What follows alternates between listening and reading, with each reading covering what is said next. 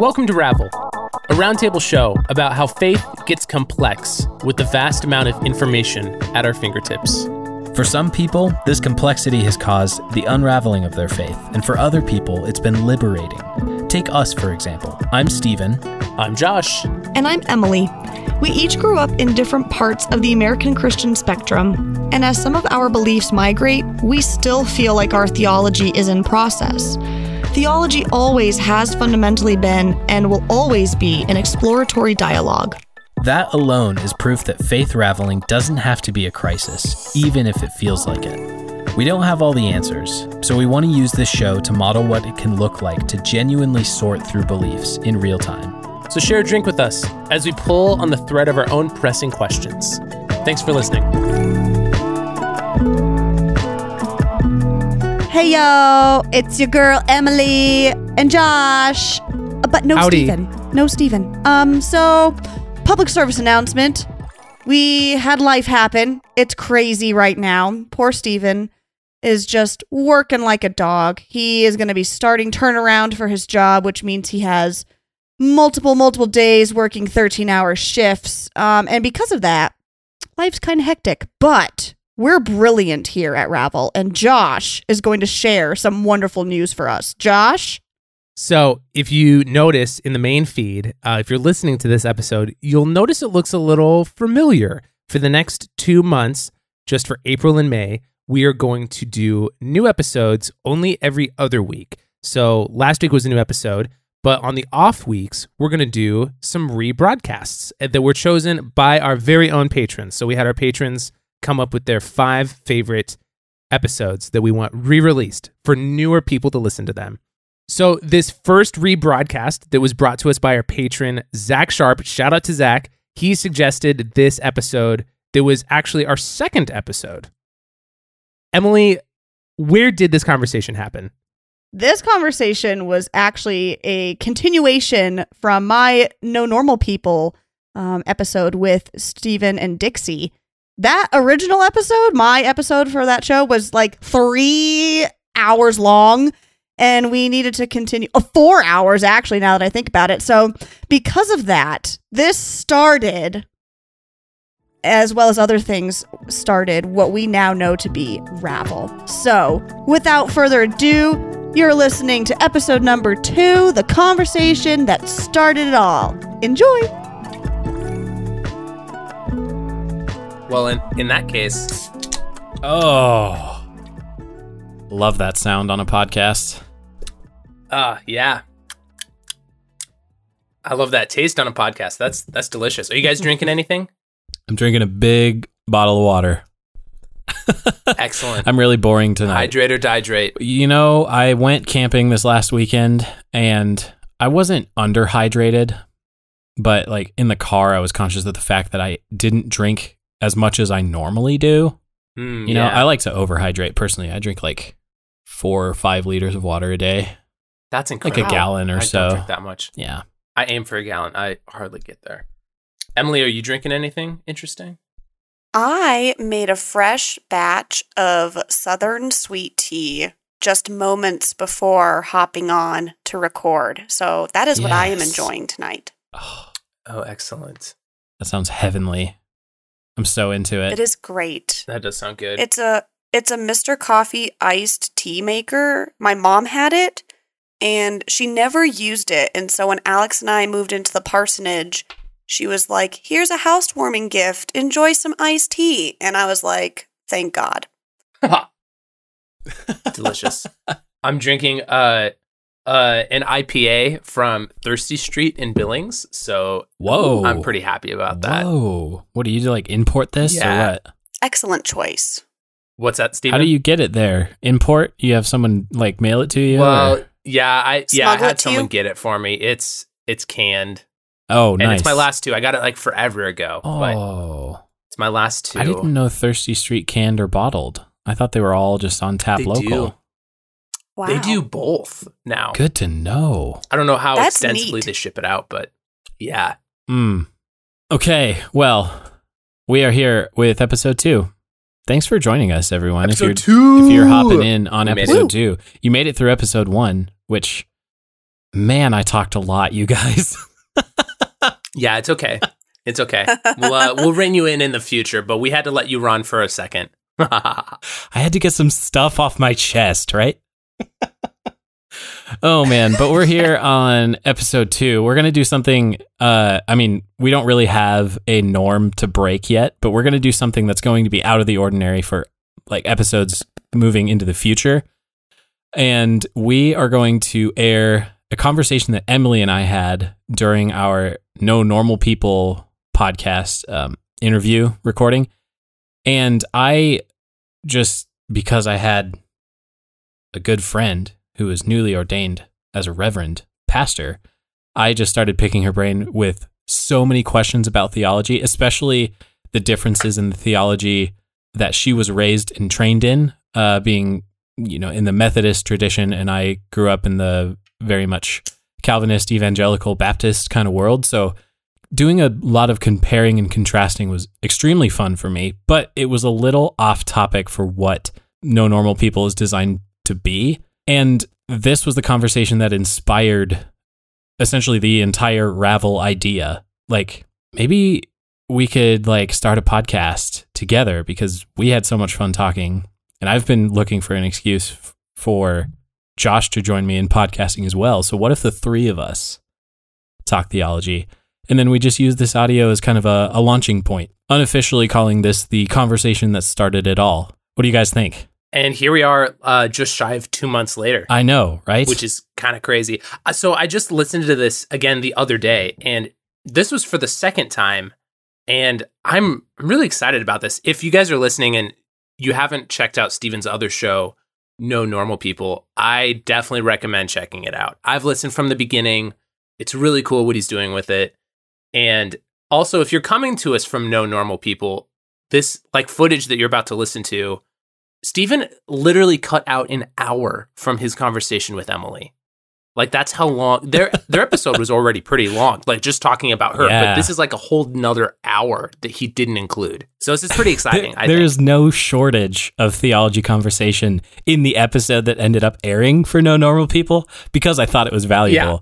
Yeah. But some of the digressions I take Emily on in this audio we're about to play were just so off. There's a lot.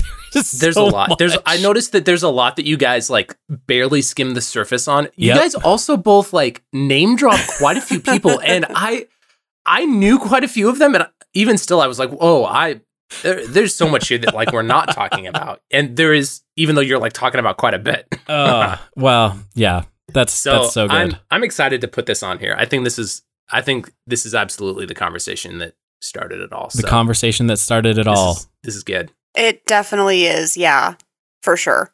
So what we're going to do is this audio has been produced already. I made it available for Josh and Emily to listen to again. So what we're going to do is play that audio now here in the Ravel feed in this episode. And then we're going to come back at the end of that audio. And Josh has kind of put together some notes. Maybe he has things to comment on or things to ask us, if we can remember what our train of thought was. So we'll just kind of do a debrief after the episode so we can include Josh in on the conversation that started it all. That will be episode 2.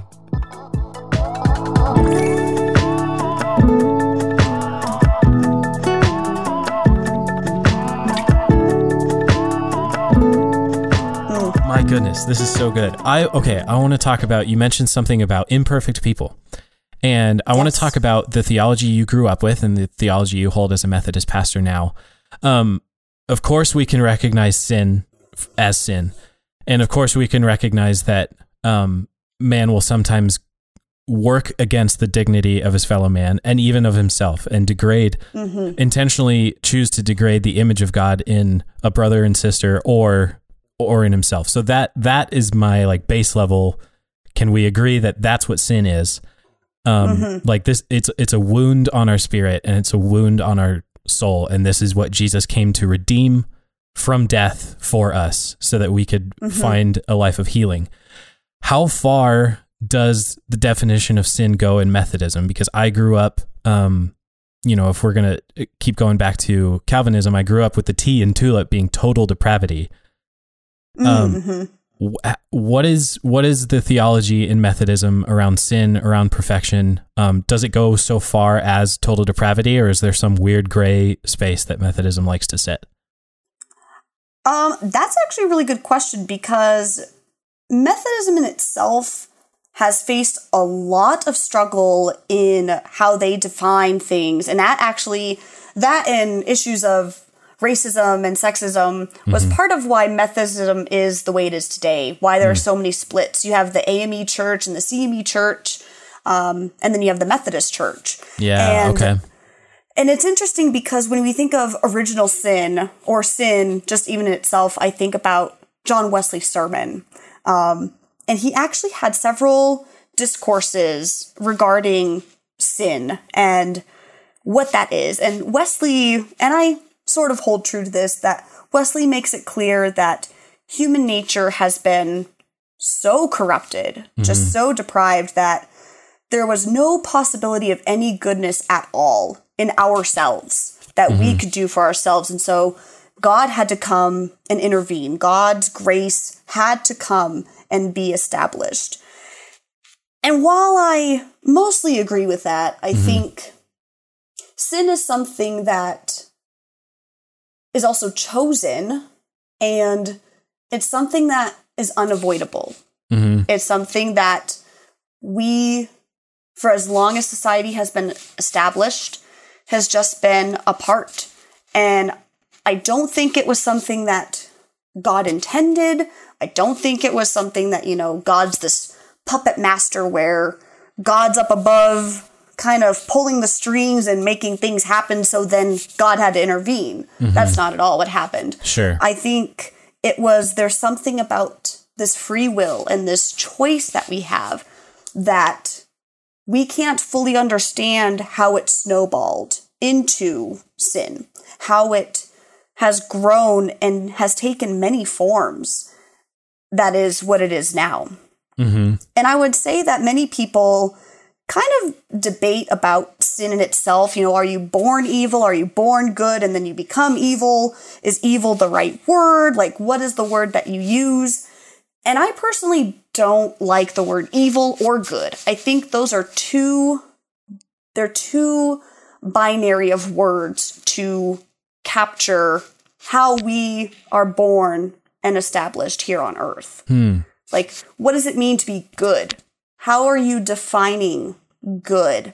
What is it that is the essence of good? Because my definition of good may not be the same as, the person to the left or the right of me. Sure.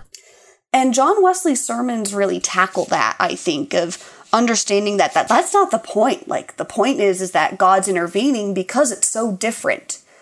Everyone has such a different experience of sin. And that's why God is God. We can't fully understand it. And so God's grace is what is enough. And sin is one of those things that I like the Holy Spirit. I think we don't really want to talk about it. We really want to talk about, the Easter morning, the Jesus is risen, and we get to Good Friday and we don't really want to talk about it. We don't want to talk about why that's there. Like, why is that happening? Oh, right, because of sin.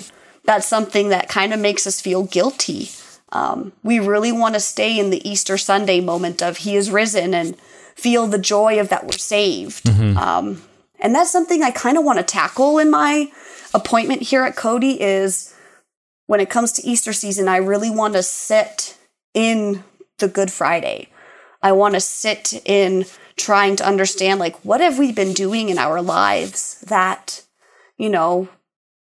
caused us to have this holiday, to have this moment of celebration, because it's a reoccurring thing. We're not literally celebrating Jesus dying on the cross over and over and over and over again. What we're doing and what we're celebrating is the actions and the momentum that has started since then and how it's still happening today. Who's now being crucified? Who is going to be risen? Who is it then that we are going to be seeing in ourselves? Because we ourselves have to go through a type of crucifix. We ourselves have to bear the cross and really come to terms with what does it mean to carry the cross? What does it mean to be resurrected? Because that's a constant process. And I think God is just as much a part of that as, God was when Jesus died on the cross originally. Wow. I should ask more questions. We should just go for a few more hours, and I'll just keep asking questions, and you get to preach some more because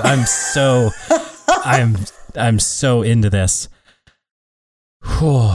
Thank you for covering that, because I think my struggle with sin over the last few years, and I'm so glad you got into what actually Good Friday is meant to be. I think it is too easy to be all over Easter and kind of ignore the fact that Good Friday, Easter was only possible by the fact that Good Friday exists. And I think the invitation of the cross there is that we must recognize the sin in ourselves, and that, with Jesus's arms outstretched, nailed to the cross, he's inviting us to sin our sins into him so that they may die with him, so that when he rises, they're left in the tomb behind. Again, this is a much more expansive and inclusive and exciting gospel that we are sharing here, as opposed to what I felt like I was growing up with, which again was a very individual. It was kind of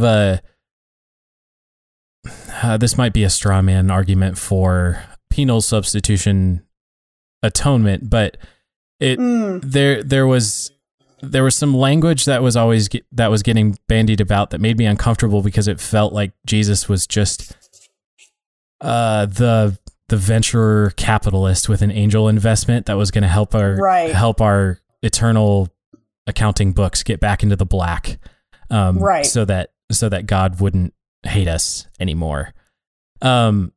So what about atonement theologies? What kind of atonement theology did you grow up experiencing, and what do you subscribe to now? Maybe personally, and then also what kind of systematic atonement theology does Methodism hold? If there can be a single one that it comes down to, Yeah, for sure. So there's many different theories of atonement. You have the more, what's the word I'm looking for? It's ransom. That's the word I'm looking for. So the ransom theory of atonement, which that was the one I really grew up hearing. And it's not the most common theory that's preached in Methodism, but I think it's sort of the go-to, because it's probably the easiest to understand. Okay. You have the Christus Victor, which is widely considered to be a dominant theory in many other Christian churches. Yes. And you also have the satisfaction theory, which, if you like Anselm, that's the guy to read. He's fascinating. Anselm of Canterbury he's got some words to say. His theory basically goes into that Jesus died as a way to satisfy the justice of God. It was, God was unsatisfied, so Jesus was the one to satisfy God.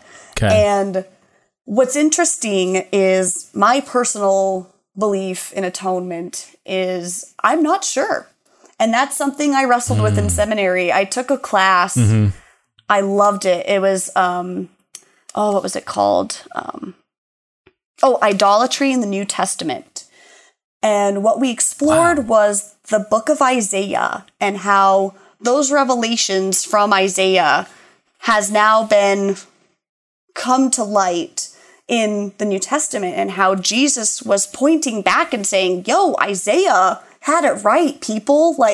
This was so many years before your time, and you're not getting the picture. And what I liked about that class was we had to write our own theory of atonement. And I remember our professor was like, you don't have to have it complete. Just write something down, get some thoughts down. And so I took some pieces from Anselm, and I took some pieces from, the penal substitutionary theory of atonement, and I kind of put elements together, and ultimately I haven't come up with a final solution. And that in itself, I think, is what I'm looking forward to the most, is hearing, okay, so let's say you like the penal substitutionary theory, which is, really part of the Reformation. Yes. Luther and Calvin and all of them, they really took Anselm's words and kind of modified it in a way, in that framework of the cross and the result of Jesus dying to satisfy God in the place of sinners. So kind of taking both. I see that. Yeah. And so is the substitution essentially putting an end to the blood sacrifice system of the temple yes. in Jewish thought, and at the same time it was fulfilling this sense of God's justice that was unsatisfied previously. Yeah. Okay. Yeah. And it's cool because then you get the Christus Victor, where, Jesus died in order to defeat the powers of evil, and it was to free mankind of their bondage. So it was almost this, here's this guy on a white horse, silver shield and sword in hand kind of victory sort of imagery of, here's this person who has come to be our victor, someone who has come to be our savior, to basically save and to be in victory over sin and death. Which is a very Eastern Orthodox theory. Okay. And so it's almost like I kind of want to take elements of this and elements of that and put it together. And what I like is that you're able to do that. You don't have to just fall into one category. And I don't like how it's called atonement theory. I think it should just be called atonement ideas. Okay. And you can kind of make your own soup of atonement, and you can take elements to have your own understanding, because that's what faith is. That's your relationship with God is meant to be your relationship. So what is it that you have to believe in? What is it that you hold dear? And wrestle with that, question that, and be like a muscle, like I said earlier, and just stretch constantly and develop new ideas and to explore new ideas and see where it goes. Because there's no one answer, really.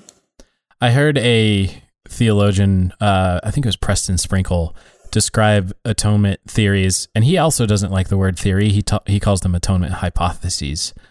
Ooh. And he described atonement hypotheses as a multifaceted diamond.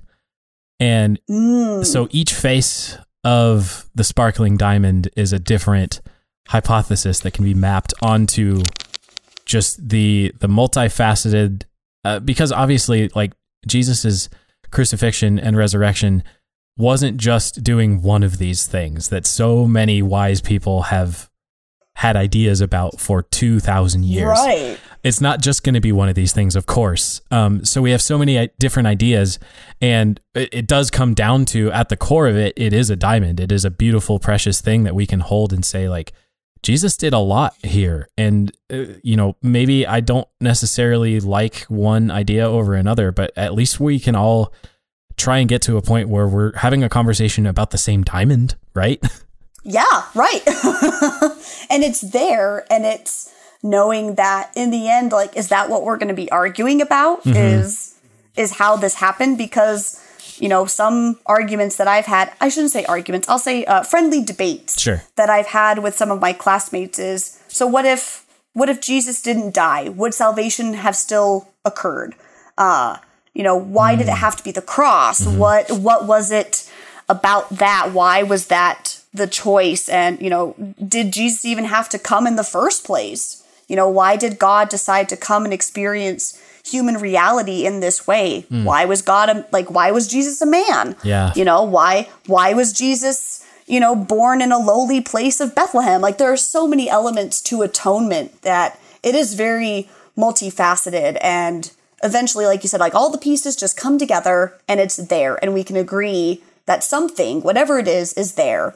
And how you choose to look at it, how you choose to see it and interpret it, is meant to be unique. Just Sure. like a diamond is very unique. No one diamond, no one snowflake is the same. Yes. Do you mind if we have a conversation and maybe you can help me think out loud about the concept of divine justice or, the phrase God's justice, as you mentioned before, in describing one of these theories. I just recently had a conversation with a friend of mine who he and I grew up in the same youth group, grew up in the same church.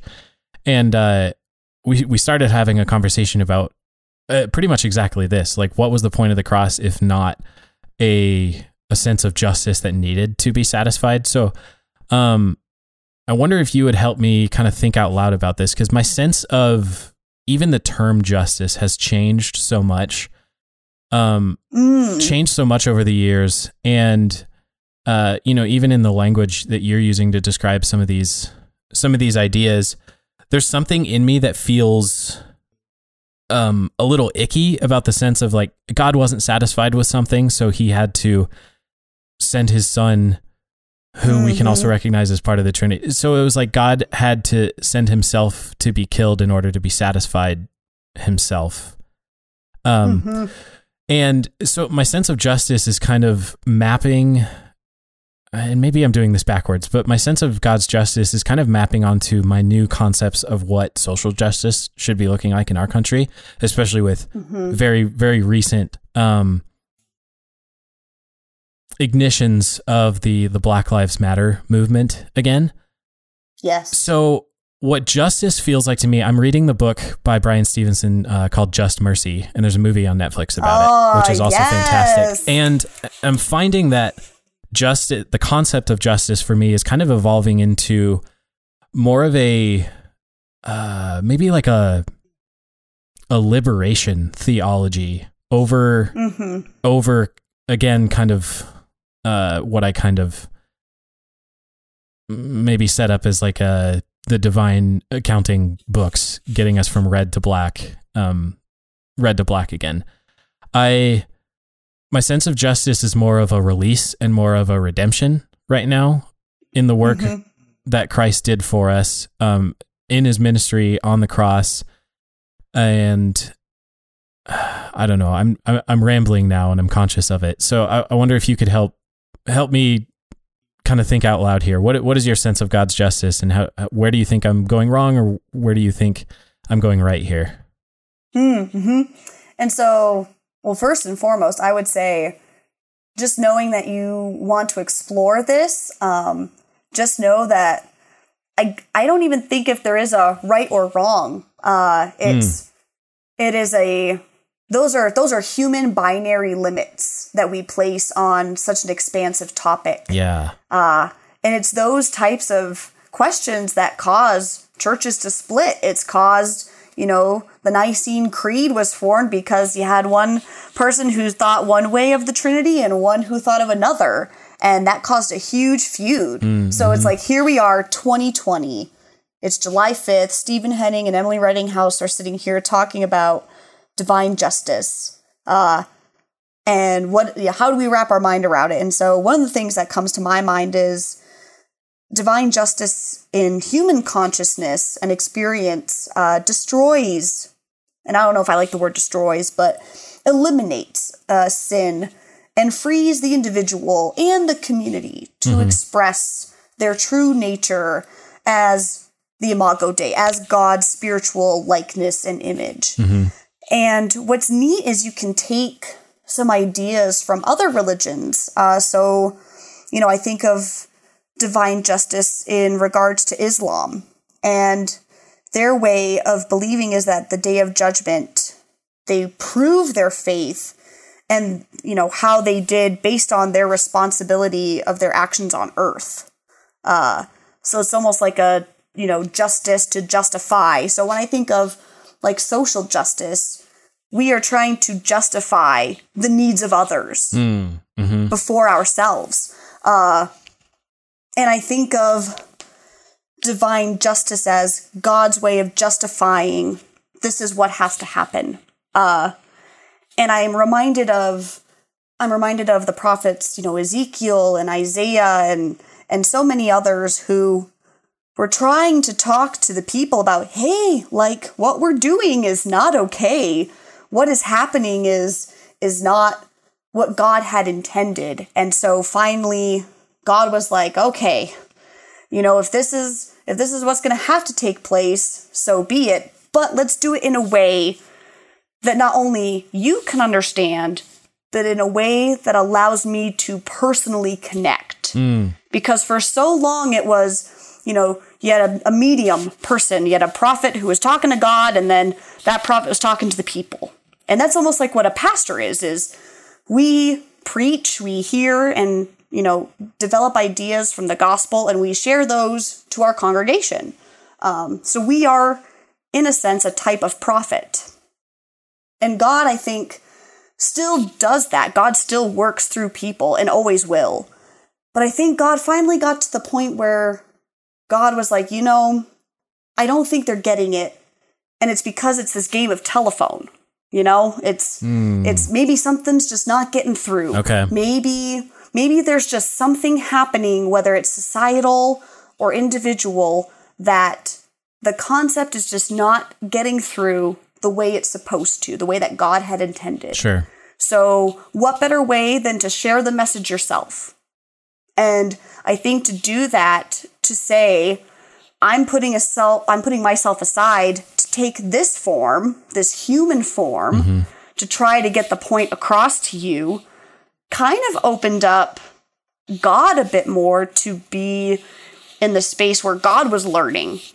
God, I think, was starting to understand, oh, this is why you weren't getting it. These are some of the things that were crowding your mind and kind of latching onto your spirit and getting in the way. So maybe the only way to do that then was to show, if this is how you experience life, I'll experience it with you. And that to me is what Jesus was doing, was showing that God wanted to understand what was going on. I see God in a way that's very relational. God is not this white bearded dude in the sky. And Jesus wasn't white either, but that's a different topic. Right. Thank you.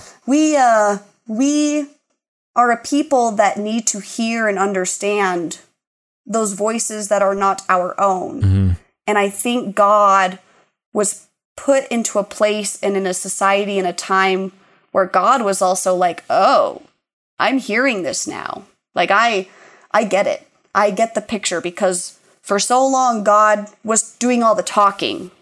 And, God would hear, but there's a difference between hearing and listening and experiencing. Yeah. And so God was able to listen and to truly feel all that was happening. And so God then was able to justify, to enact justice in the world. And it was through that human experience that we now understand it, and we too can have an experience of that unique nature of God within us. Interesting. Yeah. Yeah. Those are just thoughts. And like I said, it's something that's always going to be changing. And, if you hear something and it's tugging on you and you're like, ooh, what's that about? That I have found is a good thing, because you need to be comfortable with the uncomfortable. Yeah.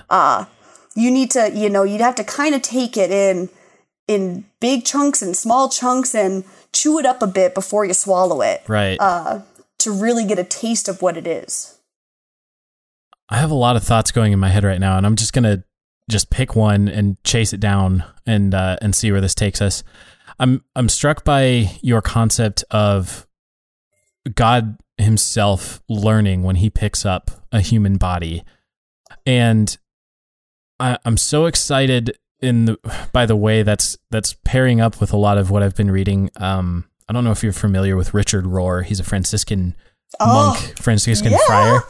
And he talks about the incarnation in that God wholly loves that which he chooses to inhabit himself. Like God loves humanity by becoming a human.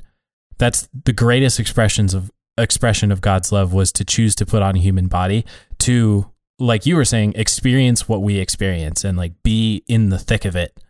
and be in places where, you know, his disciples were also having conversations with these Pharisees, and now he gets to have these conversations with the Pharisees and point out their inconsistencies and point out their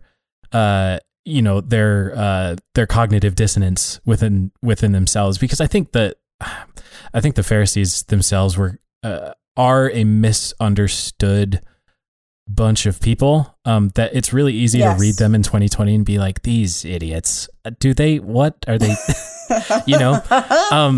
And then I accidentally say something that like one of them said in the Gospel of Luke, and I'm like, oh, dang it. I know how it felt to be like needled and poked and prodded by Jesus, who was like not willing to play their game. Right. And so it's that not willing to play their game thing that I'm kind of trying to chase down here, because my sense of God's justice lately is that Jesus's nature and God's nature being what I consider clearly in the Gospels to be so fundamentally nonviolent. Like Jesus disarms Peter and heals the wounded man and puts his lopped off ear back on and like fixes his scalp, basically, because that wasn't as clean as just an ear falling off. You know that, right?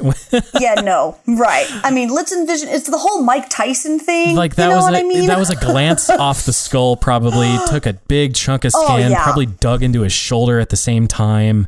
Like, you know, that wasn't just. But so Jesus doesn't cheer Peter on and be like, yes, keep doing that. He actually says, no, stop. And he heals the guy and he disarms Peter and says, like, we will never do this. We're not playing that game. We're not playing the war game. We're not playing the drone strike game. This is not how the people of God do this. And I'm trying to show you this, and you're so missing the point. So close to my crucifixion. Like, I've been teaching you this for how many years now? Come on. So I think in disarming Peter, he's disarming the church as well and teaching us a nonviolent way to be human.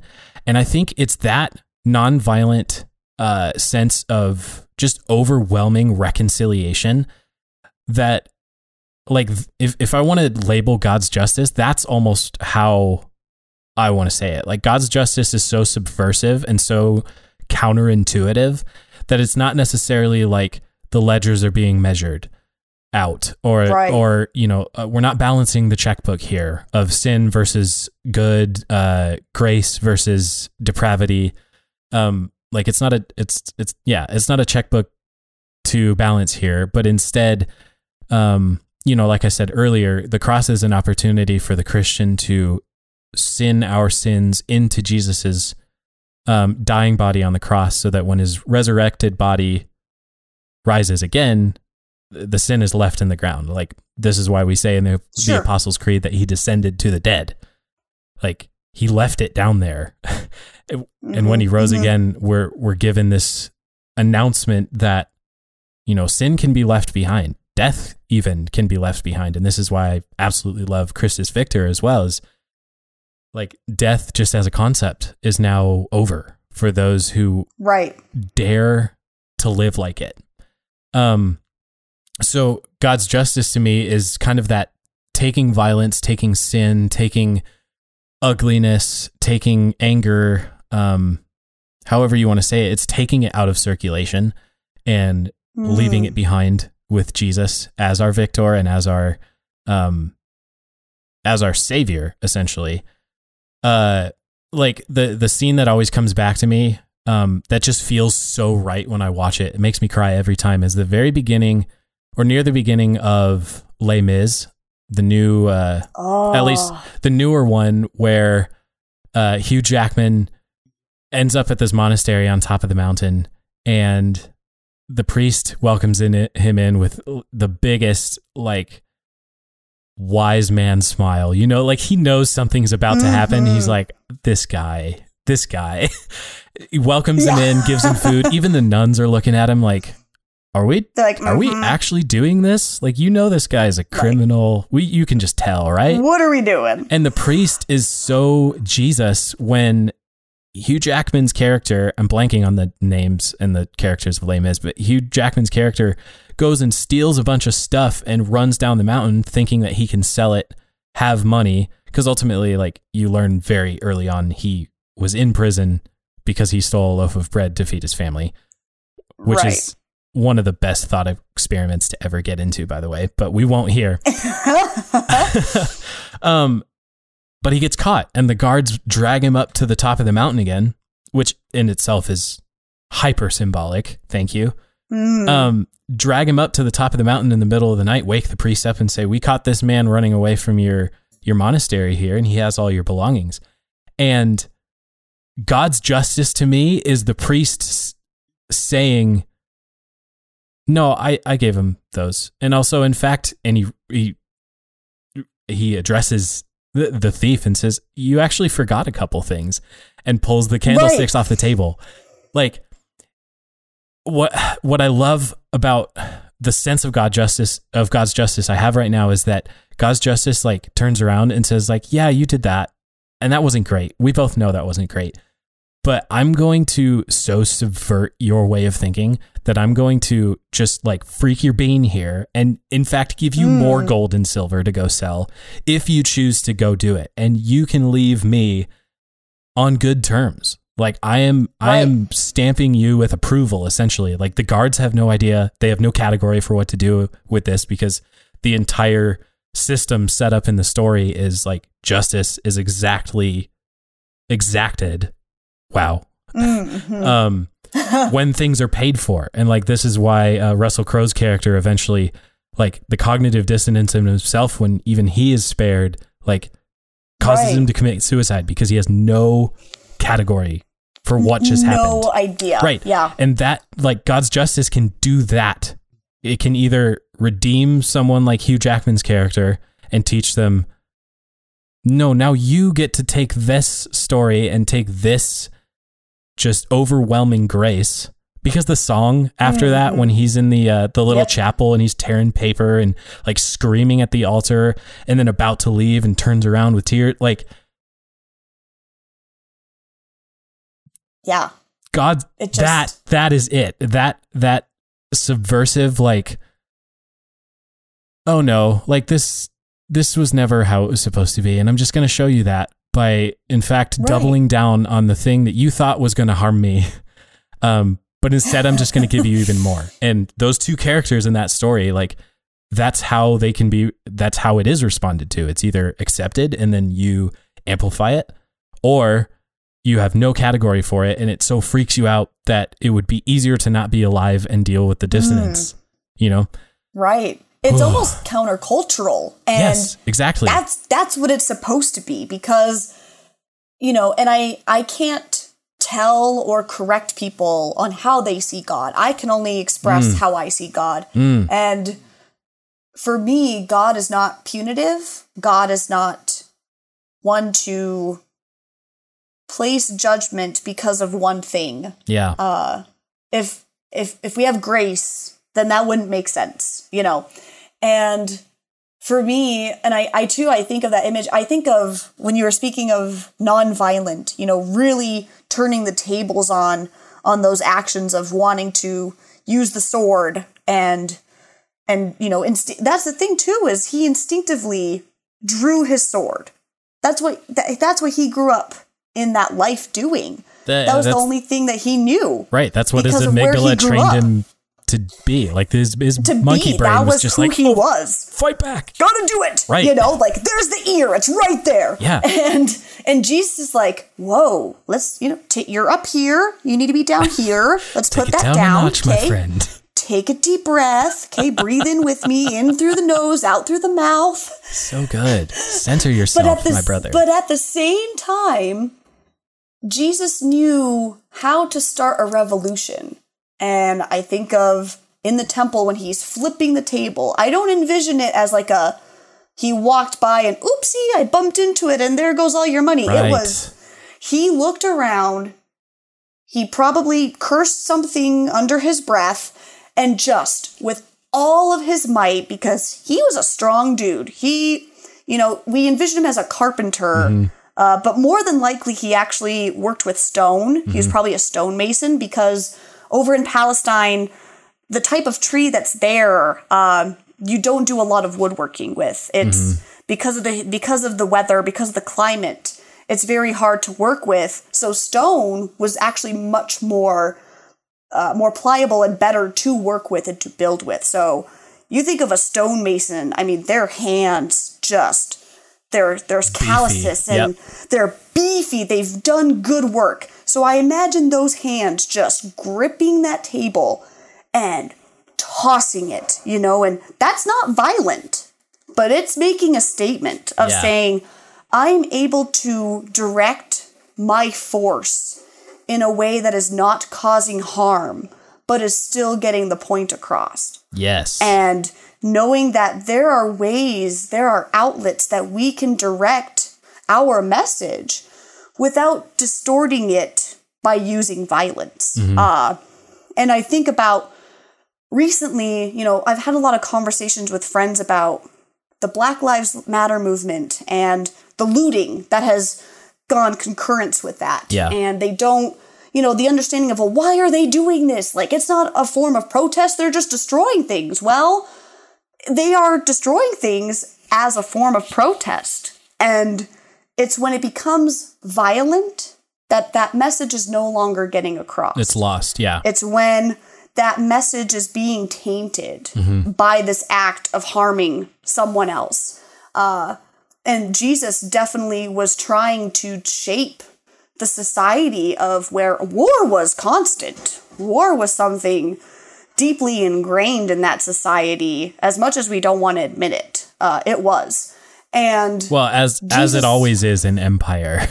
And it will be. We see it today. War is happening in different forms. Right. And it'll take different shapes. And so here's this lowly guy from the house of David who claims to be the Messiah, who says, we're going to change this and we're going to direct all of our energy into shaping something new without having to lift a sword. Right. And I think what's great about that is the most victorious thing you could do, is to change someone's heart without having to use force, in the form of a weapon, in the form of something that is separate between you and I. If I use a gun, if I use a sword, if I, use a drone far away in the sky to throw something down, that's in the way, So Jesus was like, we're going to be more hands-on, and we're going to go to these places and these people and talk. We're going to get momentum going with our voices. Right. And with us listening to people and doing these things that you are not doing to make change. And that worked, Will it work today? It's up to us. And that's something that I like to explore with my campers at church camp and with my congregation is, how are you going to be a part of this narrative? Are you going to be on the side of war and chaos, or are you going to be on the side of flipping tables but speaking with love and with grace on your soul and on your heart? Gosh. We just want to say how honored we are that you listen to Rabble. Seriously, there's a lot of great shows out there, and we're grateful to be in your feed. Thank you for helping us on our journey to normalize people asking questions about theology. If you want to support what we're doing, the best way to help is to tell a friend about us. We want to be a resource for people on their faith journeys, whether they're deconstructing, reconstructing, switching churches, deconverting, and everything in between. And if you're able, you can support us for as little as $3 a month on our Patreon. Supporting us helps us cover fees, software, equipment, future ideas, and more. For all of you church finance skeptics out there like me, don't worry, we're keeping an open book for transparency. For our supporters, we've built an online space where we can be together. We know it can be difficult to ask questions about our faith, so we want to make that more accessible, comfortable, and normal. We're using an app called Discord, where you'll get private access. You already know us, and we'd love to get to know you. Thank you to everyone who's already supporting, and thank you to Louis Zong for the use of our theme music in full color.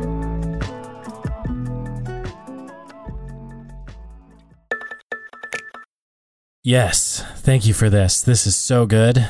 Because I'm struck by I'm struck by like a stonemason's Jesus beefy hands, the hands that he's using to flip tables very angrily and fashion a whip, we might add. Yes. I'm also imagining these hands are the hands that are healing the rend, like the torn head of the guy who lost his ear. Yes. I'm also imagining these hands are the ones that doodle in the dust when the Pharisees are trying to accuse an adulterous woman, and he challenges everyone to say, let him with no sin throw the first stone. Mm-hmm. And no one is left by the end of them all kind of like coming to terms with, oh yeah, maybe I don't have a leg to stand on here. And like, he's just doodling in the dust the whole time. And then he looks up and asks like, woman, where are your accusers? And she says, they're all gone. And he's like, yeah, I don't accuse you either. By the way, don't do that because it's not healthy for you. And it's never the way I intended a daughter of mine to live. Right. And that's what he's saying when he says, don't live in sin anymore. Go live with no sin like that, because I have so much better things for you. Yeah. But like, yeah, it's a subversive thing. And like he teaches in the Gospels, if someone compels you to walk a mile, if a Roman soldier who could legally, by the codes in their day, compel you to walk a mile, it could only be a mile. If you took one step beyond a mile, then you flipped the power script on them, because the more you walked with their pack, the more in danger of being accused of injustice they were. Like they could only only compel you to a mile. If you walk a second mile, every step of that is causing them to stress and say like, if anyone asks, it's still the first mile, right? Like I didn't ask you to do this. And this is why if somebody slaps you on one cheek, you turn the other, because you turn the other. Exactly. Because when you turn the other, you're inviting them to use their other hand, which apocryphally maybe was typically the hand that you would clean yourself after ridding yourself of some waste. And, cleanliness was not what it was then as it is now. So typically you didn't do any greeting. You didn't do any touching with your other hand, is because this is how you would clean yourself. But if you turned your other cheek and offered them, go ahead and slap me with your dirty hand. Yeah, see what happens. Exactly. See what happens. Like, you think that would be just a little bit of a social moray? Like, nope. Like, ooh. Right. Like, it's a subversive thing that Jesus taught us to do. Very countercultural. And that was the whole point then as it is today. We are meant to be countercultural. We are meant to, take that narrative and take that understanding of, walk another mile, turn the other cheek in today's context. It was very contextual, and that is something I don't think a lot of people fully embrace. No, not at, well. And it's different, yeah. And even in the Gospels, Jesus kind of critiques the concept of an eye for an eye and a tooth for a tooth. As well. Like, if we're going to map this whole trajectory and this whole theme that we've been talking about for the last few minutes, like, instead of an eye for an eye, somebody robs you of an eye and you pluck out one of theirs.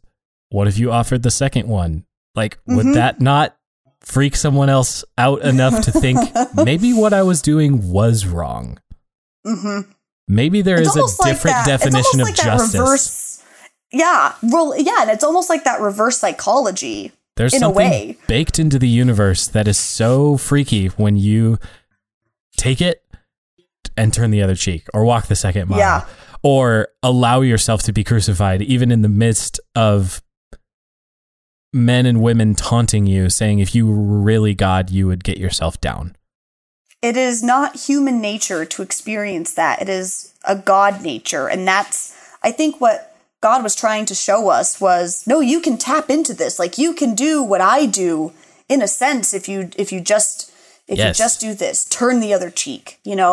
It's something that you're not used to, and it's because you're human. There are so many limitations that we experience. So let me try to engage you in this a bit more, Mm-hmm.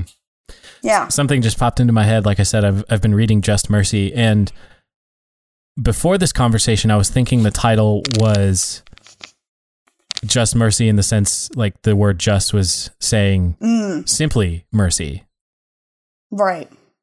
But after this conversation with you, I'm starting to think of that title in my head as a just mercy, just as in justice mercy. Right. Like the justice of God is the radical mercy that's offered to us in a God that would allow himself to be crucified and rises again and rises and in fact forgives the very people that crucified him. Exactly. Right. And I had to read that book for one of my Christian education classes in seminary. And one of the topics that came up was, how do we then as the majority take this book, take this knowledge, and share it with people, because it was meant for everyone to read. Oh, absolutely.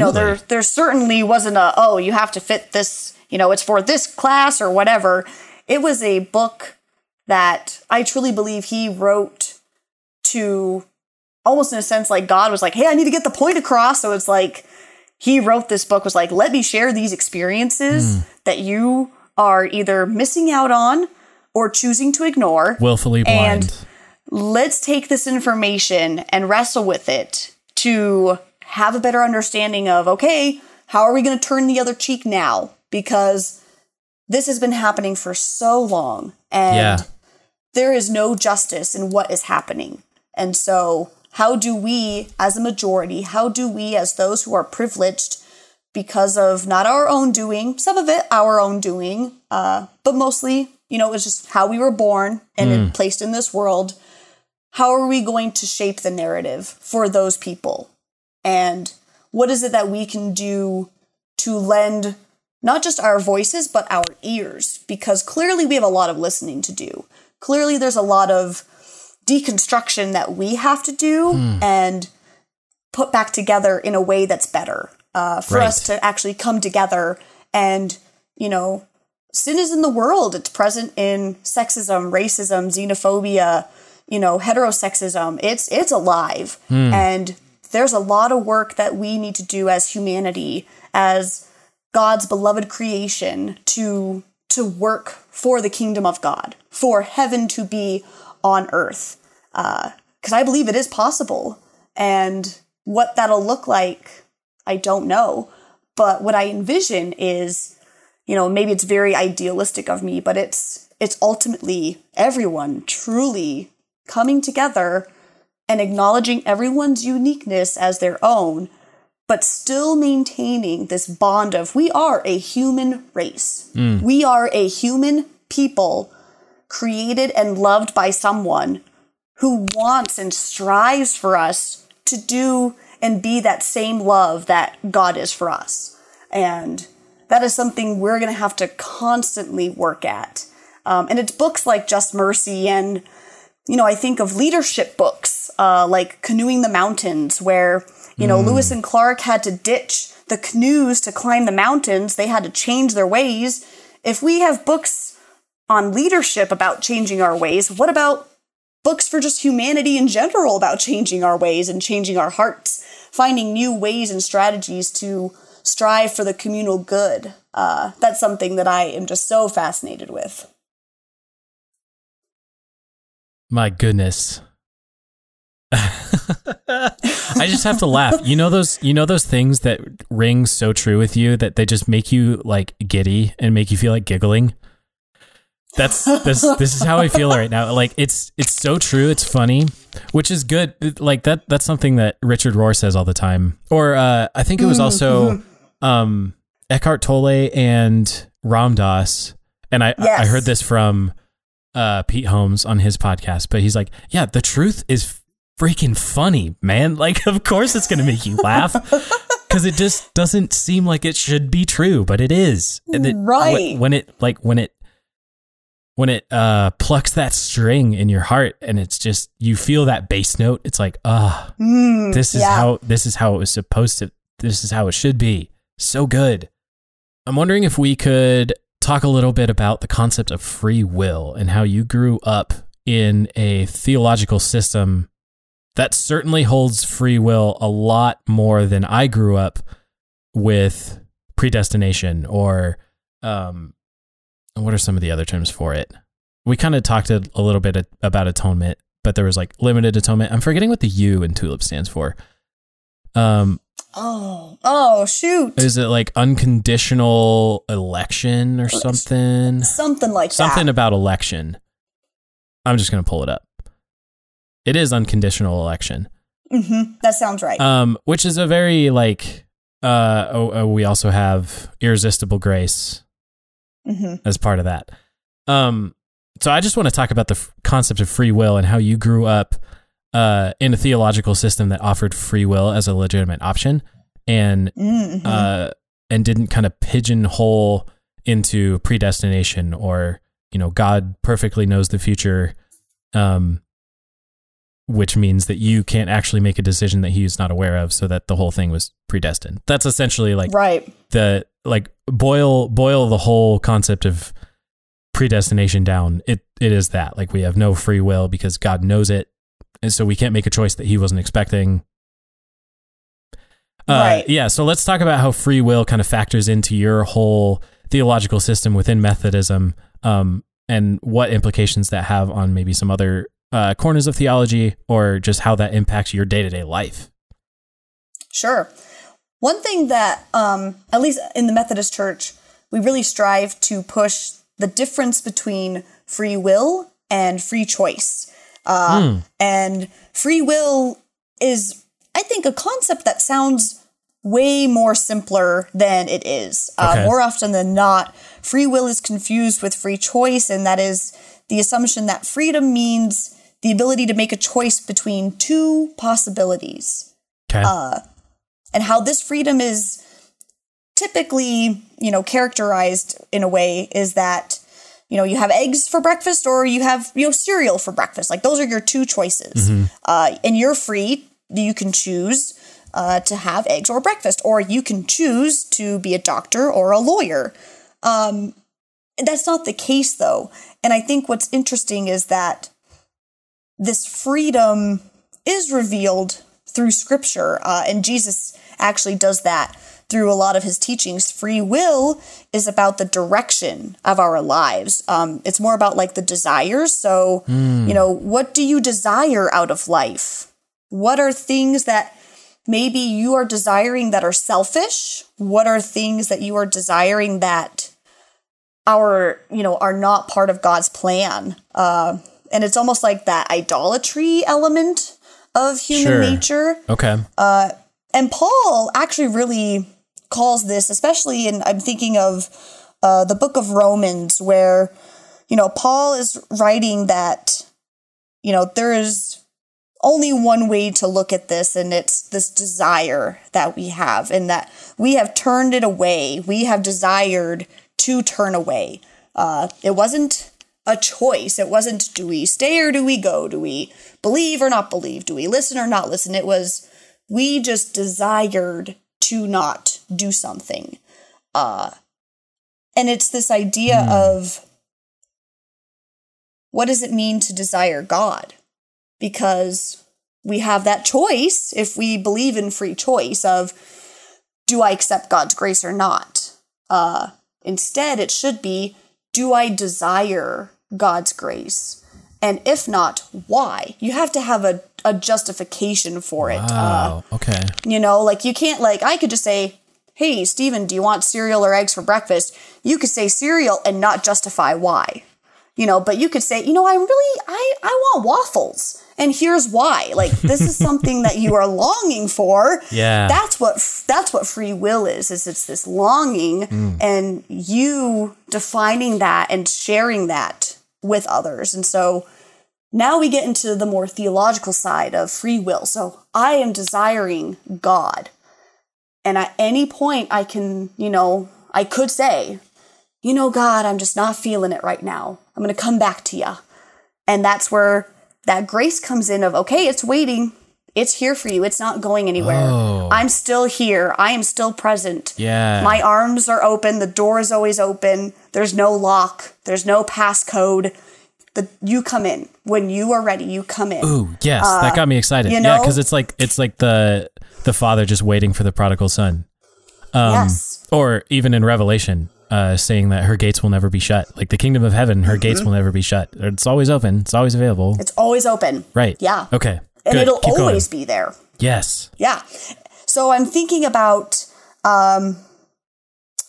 this is kind of where we bring in the Spirit, like the Holy Spirit. So the Holy Spirit comes and the Holy Spirit is essentially like a paraclete or an advocate. And that's what Jesus was. And the Holy Spirit also acts as a guide. And so the Holy Spirit is advocating for us and guiding us to understand the choices that we make, the circumstances that we're in, where are we in the narrative of God's story for us, and where we are right now, who you are in this very moment. You still have a desire to strive for something, no matter what is happening.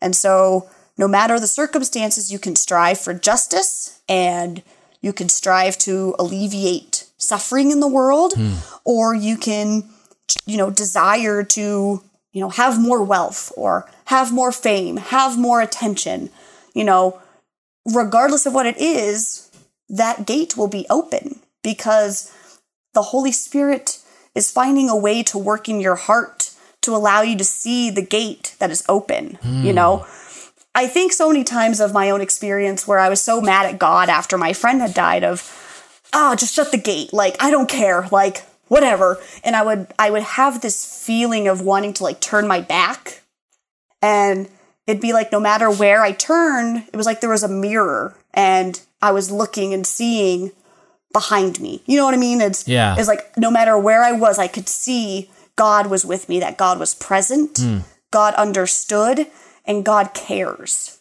And it was because that God came and experienced life as a human that we were able to see that God cares. So when you have this concept of free will to desire something, it kind of makes sense that we should desire to strive for peace, grace, love, mercy. Like, why would you want anything else in the world? Because those are good things. Those are pure things and sacred things that really make and shape the world into a better place. And all people are able to experience that. It's when we desire, fame, fortune, infatuation, anything like that, those selfish things, that is not for the good of humanity. Those are things that get in the way. And so our will should be to desire those things that are for the communal good and for God's glory in the world. So free will is a concept that, ooh, man, I could talk about forever. Yeah, I honestly had no idea that there was even a distinction between free will and free choice. And maybe that's a fault of my own study, or just a deficit in what I was taught to be the other side of the binary of, we believe in predestination and there's free will over there. Those Armenians that are weird. Right. But, us good Calvinists, we can't entertain those thoughts at all. Oh no, not at all. Right. What things? What are you talking about? So to give 5 Point Calvinists some credit, because the one thing that lands in the TULIP acronym, so we have total depravity, unconditional election, limited atonement, irresistible grace, and preservation of the saints. I guess maybe those last 2 points I love about a robust, healthy theology. Like even what you're describing is the Holy Spirit as paraclete, which is like a word I learned about this week, and I'm so excited about it, by the way. Like the counselor and it's like the wooing presence of God. Holy Spirit as paraclete, as this person who continually like points back over your shoulder and says, the gate's right behind you, right? Like the gate has in fact been following you. It's not even static behind you the further you walk away. It's always there.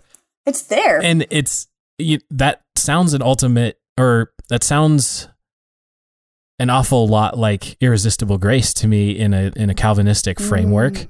Now some of the critique of irresistible grace I've heard has been, okay, so if you're part of the elect and you are selected and predestined to be part of the limited atonement, then even against your, against your free will and against your desire, you're dragged to heaven kicking and screaming because you were marked as a person of God.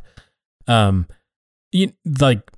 think that's a fair critique when 5 Point is taken as is. But I mean, like, yeah, who wouldn't want irresistible grace in a God that loves his own creation, loves it enough to incarnate as the universe and as a human person named Jesus himself, you know? It's so good. So good. I'm like, I have goosebumps. I have butterflies in my stomach. This is my cup of tea. Again, this is gospel. This is good news. Yes. And that's exactly what it's supposed to be. Exactly. And it sounds a lot better than what I felt like I was growing up with, which was, you're damned to hell. You're pretty much hopeless without Jesus. So pray the sinner's prayer, lock that up. You know, like, get your ticket to heaven. It's offered here. Right. I feel like, too, with that, it's almost, like you said, it's very individually based. Yeah. And I think of a kingdom, you know, you have more than just you involved. What kind of kingdom would it be if you just care about the individual? Like, that doesn't make any sense to me. Like, you're supposed to share the good news with all people. Right. And with a kingdom, it doesn't matter. And with a kingdom, we're typically, I mean, by the name itself, we're talking about a king who happens to be an individual, and then it's the people. Right. Right. And when you think of kingdom, if you actually even take that word further in and you see the word kin, it's sibling, it's relational, it's Preach. You know, partner, brother, sister, fellowship. Yes. You know, and the G can almost be silent. Right. Because kingdom. While Jesus is the king, Jesus is the Christ, you know, it is not a form of dictatorship or of, you know, of servitude or things like that, where we are serving a king where we get on our knees and, you know, Jesus isn't on a throne of dictatorship. Right. You know, Jesus is on a throne that is level to where we sit. It is equal playing field for all of us to experience what God experiences. Right. Because in fact, the Apostle Paul dares to call us co-heirs with Christ. Yes. Thank you for this gift. This is so good. I am so hyped on this.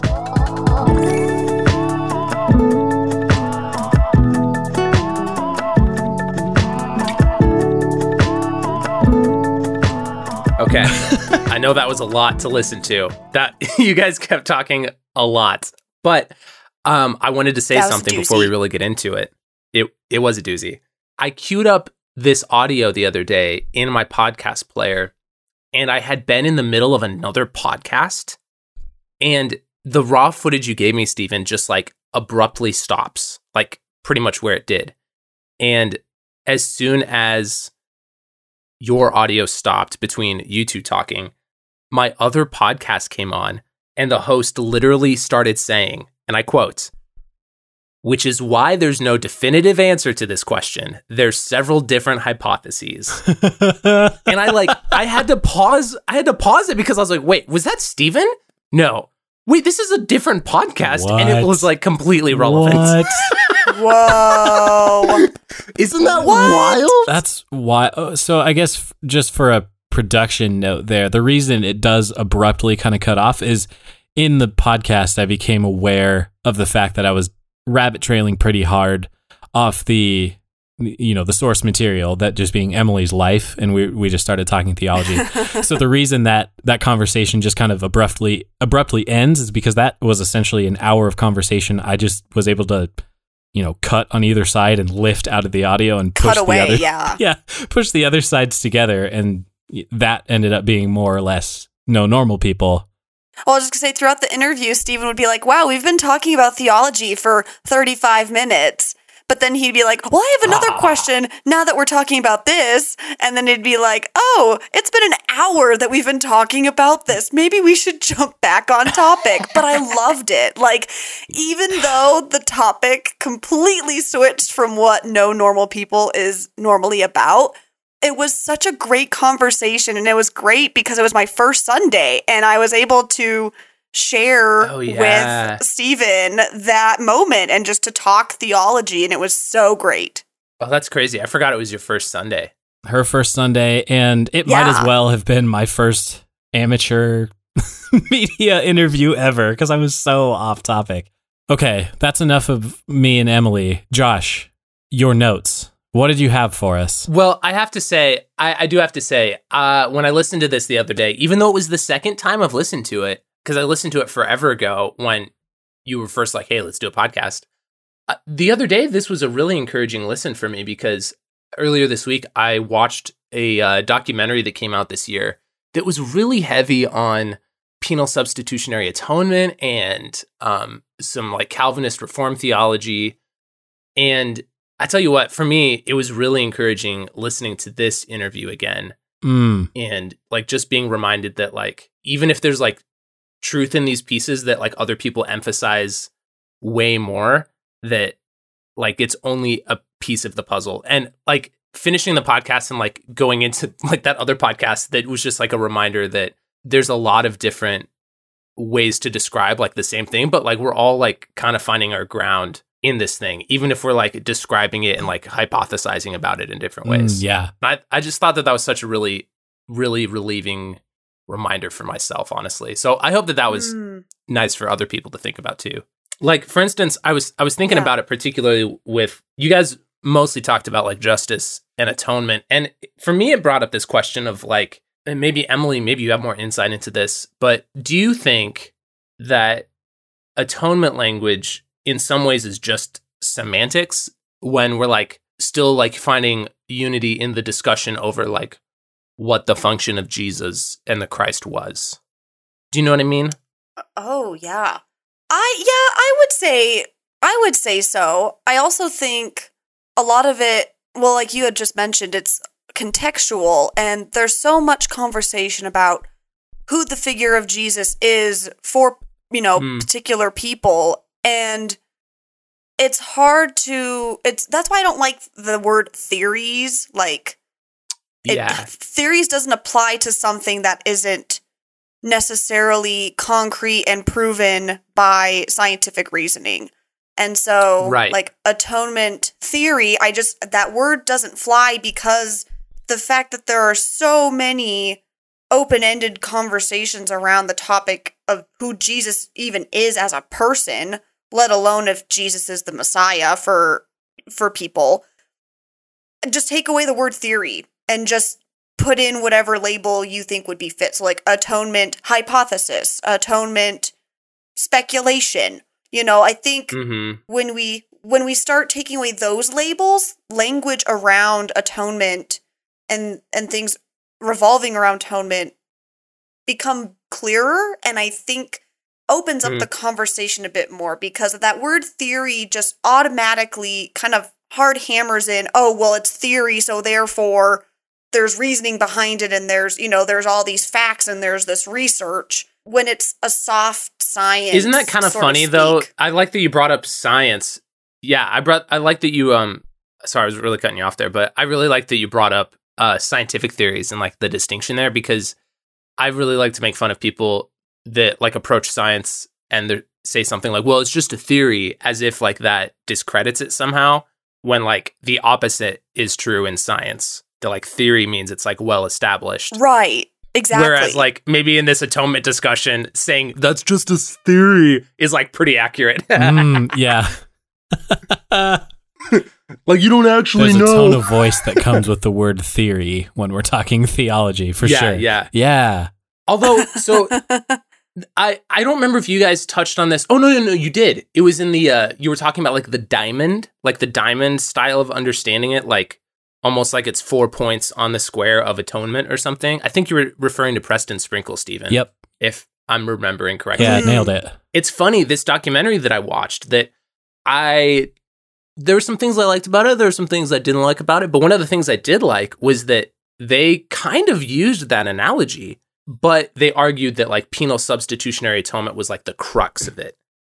They actually used the analogy of a cross, that like maybe like Christus Victor and ransom theory and whatever the other one is besides penal substitutionary, that they like all fit together, but like penal substitutionary is like the crux of the cross. Right.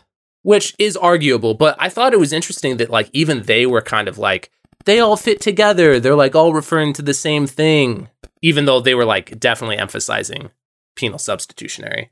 And I thought that was kind of interesting. Right. But I was reminded in your interview here about like scapegoat theology, which is usually attributed to Rene Descartes, if I believe correctly.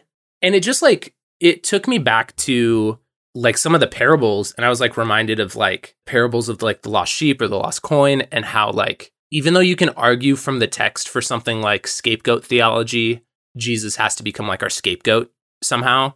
Wherever we're finding that in the text is not the parables. The parables of the shepherd are not, the shepherd has to like sacrifice his son to find his lost sheep. Ooh. You know what I mean? Ooh. Like, you know what I mean? Like I was reminded of that when you guys were talking about like the relationship between atonement theories, and it was just kind of interesting to be reminded of the parables in that way. Like there's nothing in Jesus's parables, especially about the kingdom of heaven or the kingdom of God, where there's any sort of like, I mean, I guess you could argue that the shepherd lays down his life for his sheep, or like some phrasing like that, but there's nothing like the shepherd takes a sheep and sacrifices it and to find other sheep, which like actually might have made sense to the Jewish people, because like sacrificing sheep was like kind of the norm. Like that would have been really fitting analogy to use, but like he just completely flips the script and like doesn't even talk about something like that. Mm-hmm. I just thought that was kind of interesting to be reminded of. Ooh, that's a good point, because the shepherd doesn't have to go slaughter something to go find, he leaves the 99 or leaves 98, kills one to find the other. Like that's not a trade that he has to make. Or the woman with the lost coin, like you bring that up. Or even like the prodigal son. The reason that the parable of the prodigal son is like, there's so many layers to it, but ultimately the father is like, okay, I know this isn't the best way for you to live. I know this much money in the hands of a very young man is actually going to destroy him in a way, but I'm going to do it because I value the dignity of his own choices. So I'm going to send him out. He's going to go do whatever he does. And the father like divorces himself from the money, even in a way. He's like, it's not even my money to give. I'll give it to you now. It's not going to work out great. But the minute I see you cross the horizon, I am sprinting out there to meet you. That. Okay, I thought of this parable too, and I have a question. Sure. Are you ready for this? Okay, so I feel like the prodigal son parable is usually understood as God is the father, and like the older brother is the Pharisees, and the younger brother is us, right? Like it's kind of understood in that way. So who is Jesus in that story? Ooh. Where is he? Ooh. Jesus tells this story. Where is Jesus? It's true. I think a lot of people think Jesus is the calf. Whoa. Okay. Yeah. You know what I'm saying? Like that was the only parable I could think of that like had some sort of element of death or like sacrifice. And it would almost be like, I don't know. Like I can't imagine what like the father character would be saying, but like, son, I'm glad you're home. I'm going to kill this calf, and this calf's name is Jesus. Killed him just for you. Oh man. Okay. And I don't like that reading, if I'm being honest. Neither. Like that's probably too overblown, but that's not great. Emily, what's your reaction to that? I'm so curious. Well, oh my gosh. Well, okay, so you bring up a good point, because like you even laid out, so we typically identify as this character, and we identify God as this character, but I actually had a conversation the other day with a parishioner at my church, and she was like, Pastor Emily, is it bad to say that I see myself as the son that didn't run and take the money? Like I'm the son that stayed, and I feel guilty and hate towards the sibling that is being welcomed back.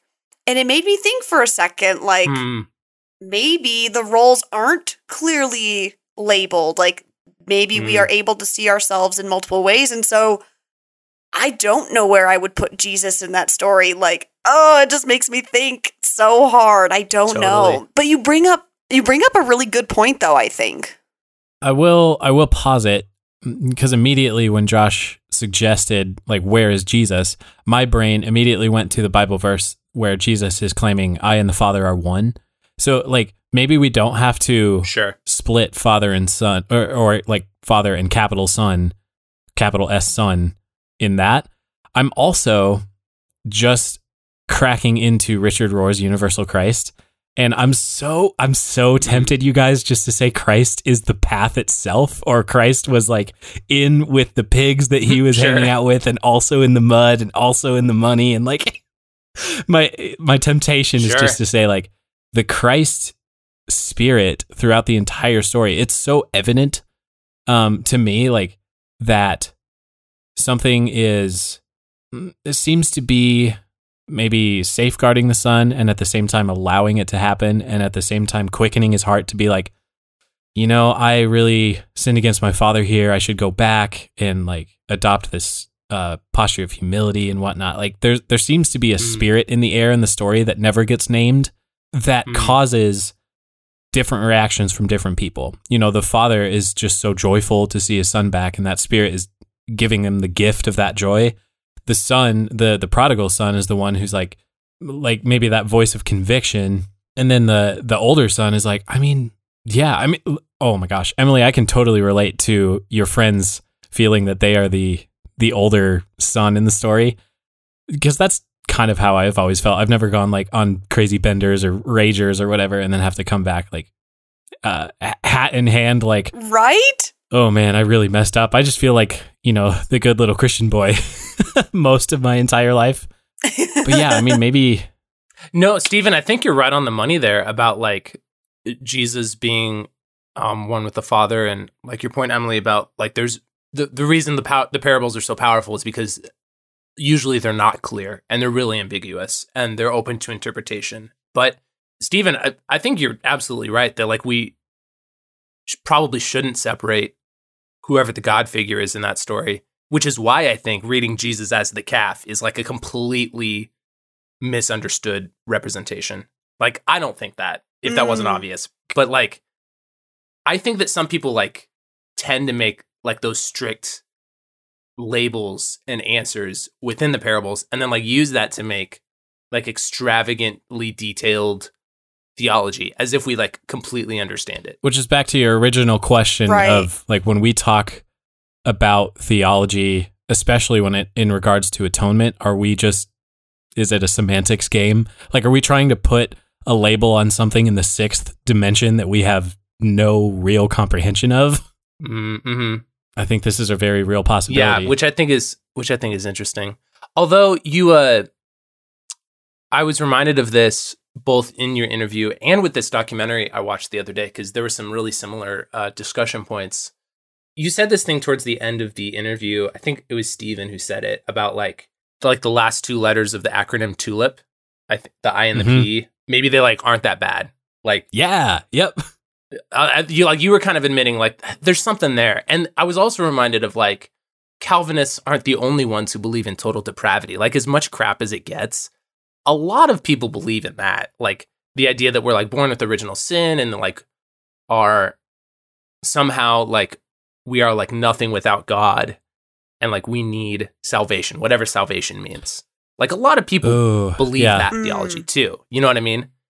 And like I just felt like between the interview and this documentary I watched, and like I was like thinking about this all weekend, and like as much crap as I like to give to people whose theology I disagree with, I feel like it's just like so humbling sometimes to like remember that like I have something to learn from them too. Like, I bet the Calvinists have more to teach me about irresistible grace than I could ever come up with. You know what I mean? Wow. Yeah. Oh, like as much crap as I like to give them about like double predestination and like they think they know who's going to heaven and hell. Like, man, irresistible grace is like kind of a concept. Like, they've done way more thinking about that than I have. Yeah.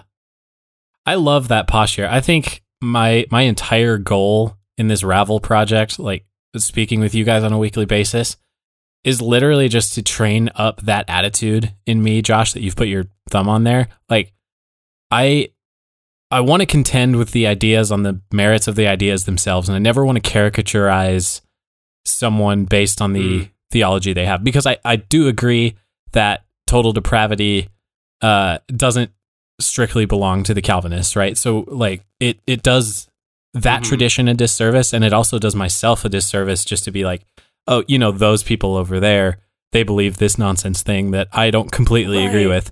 Because while, I mean, this could be an entire episode, but I don't necessarily think that total depravity and original sin are tangled in such a way that you can't separate them and not have either one. Like I believe in the concept of original sin, but I'm really not convinced of total depravity yet or anymore. I don't know how to put that, but man, I just think that's such a healthy attitude to bring to these conversations. Like, I have something to learn from someone who probably agrees or disagrees with me on more points than not, but at the same time, like, I'm here to learn. I'm not here to just win the debate or like destroy on YouTube.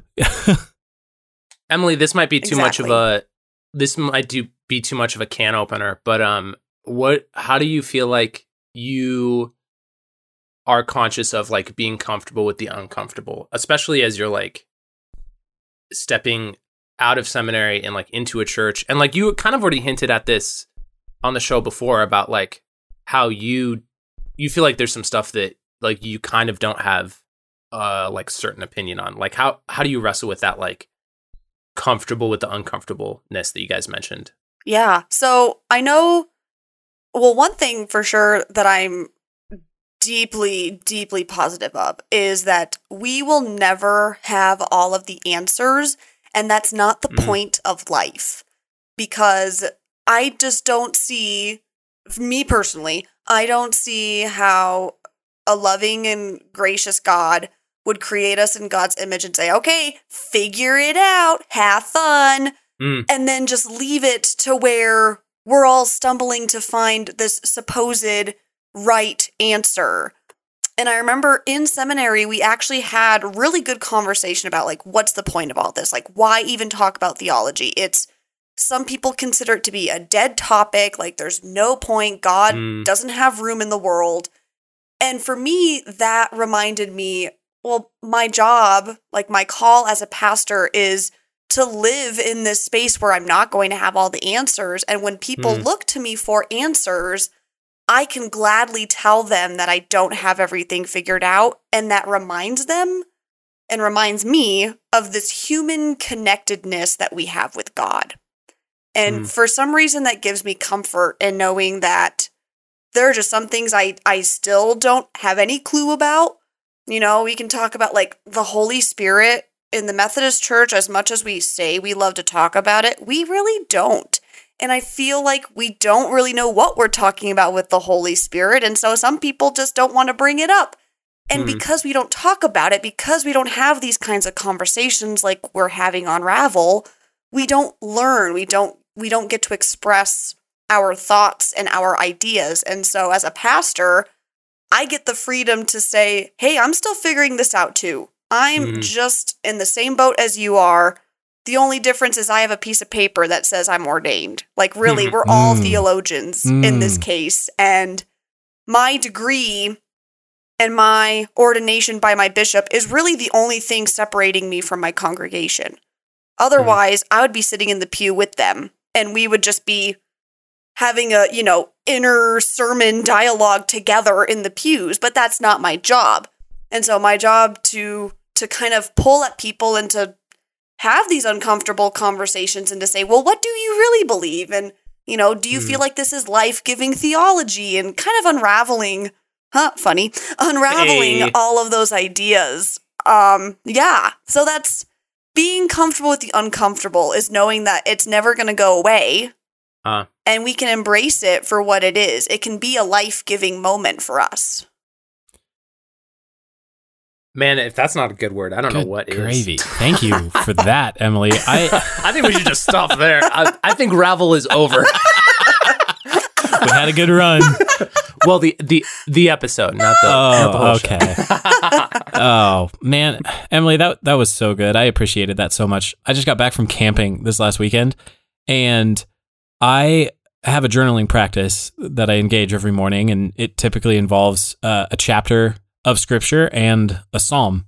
And for camping this weekend, I accidentally left my Bible at home, and I had my phone off. I wasn't going to open up the Bible app. So literally I had a moment where I opened up my journal on Saturday morning, and I was like, oh no, I don't have my Bible with me.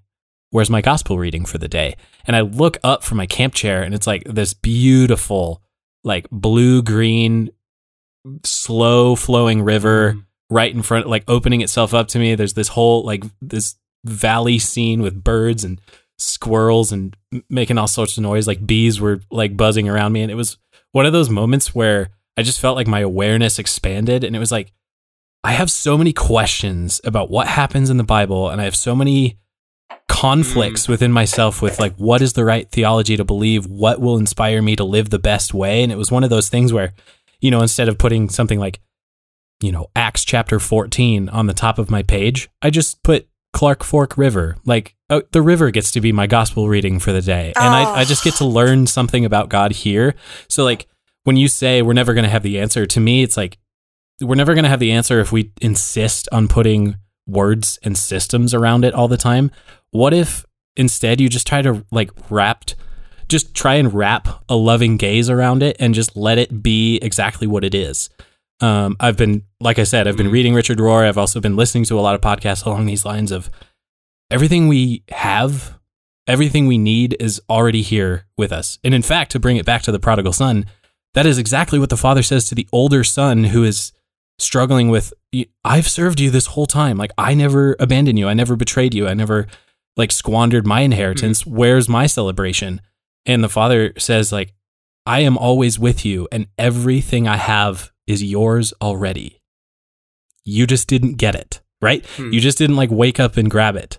Or just, like, you didn't just look up from your camp chair and see the river preaching to you, you know? That's what you got me. That's where you got me, Emily.